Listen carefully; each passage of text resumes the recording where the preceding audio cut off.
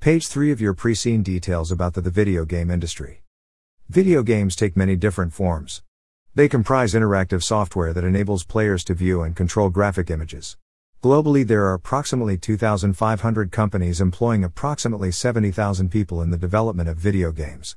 These figures do not include the many companies that support the creation and sale of video games through the manufacture and sale of hardware and the provision of operating systems and other software that supports gameplay.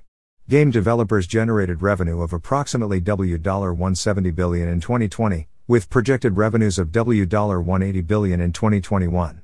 Global video games revenue in 2012 was $60 billion and it has increased to $160 billion by 2021. It is estimated that there are 2.7 billion video gamers worldwide, of whom 55% are male. The average age of gamers is 34 years, with a wide dispersion of player ages around that age. Video gaming has existed in one form or another for decades, but the industry has changed constantly in response to developments in the hardware used to run gaming software.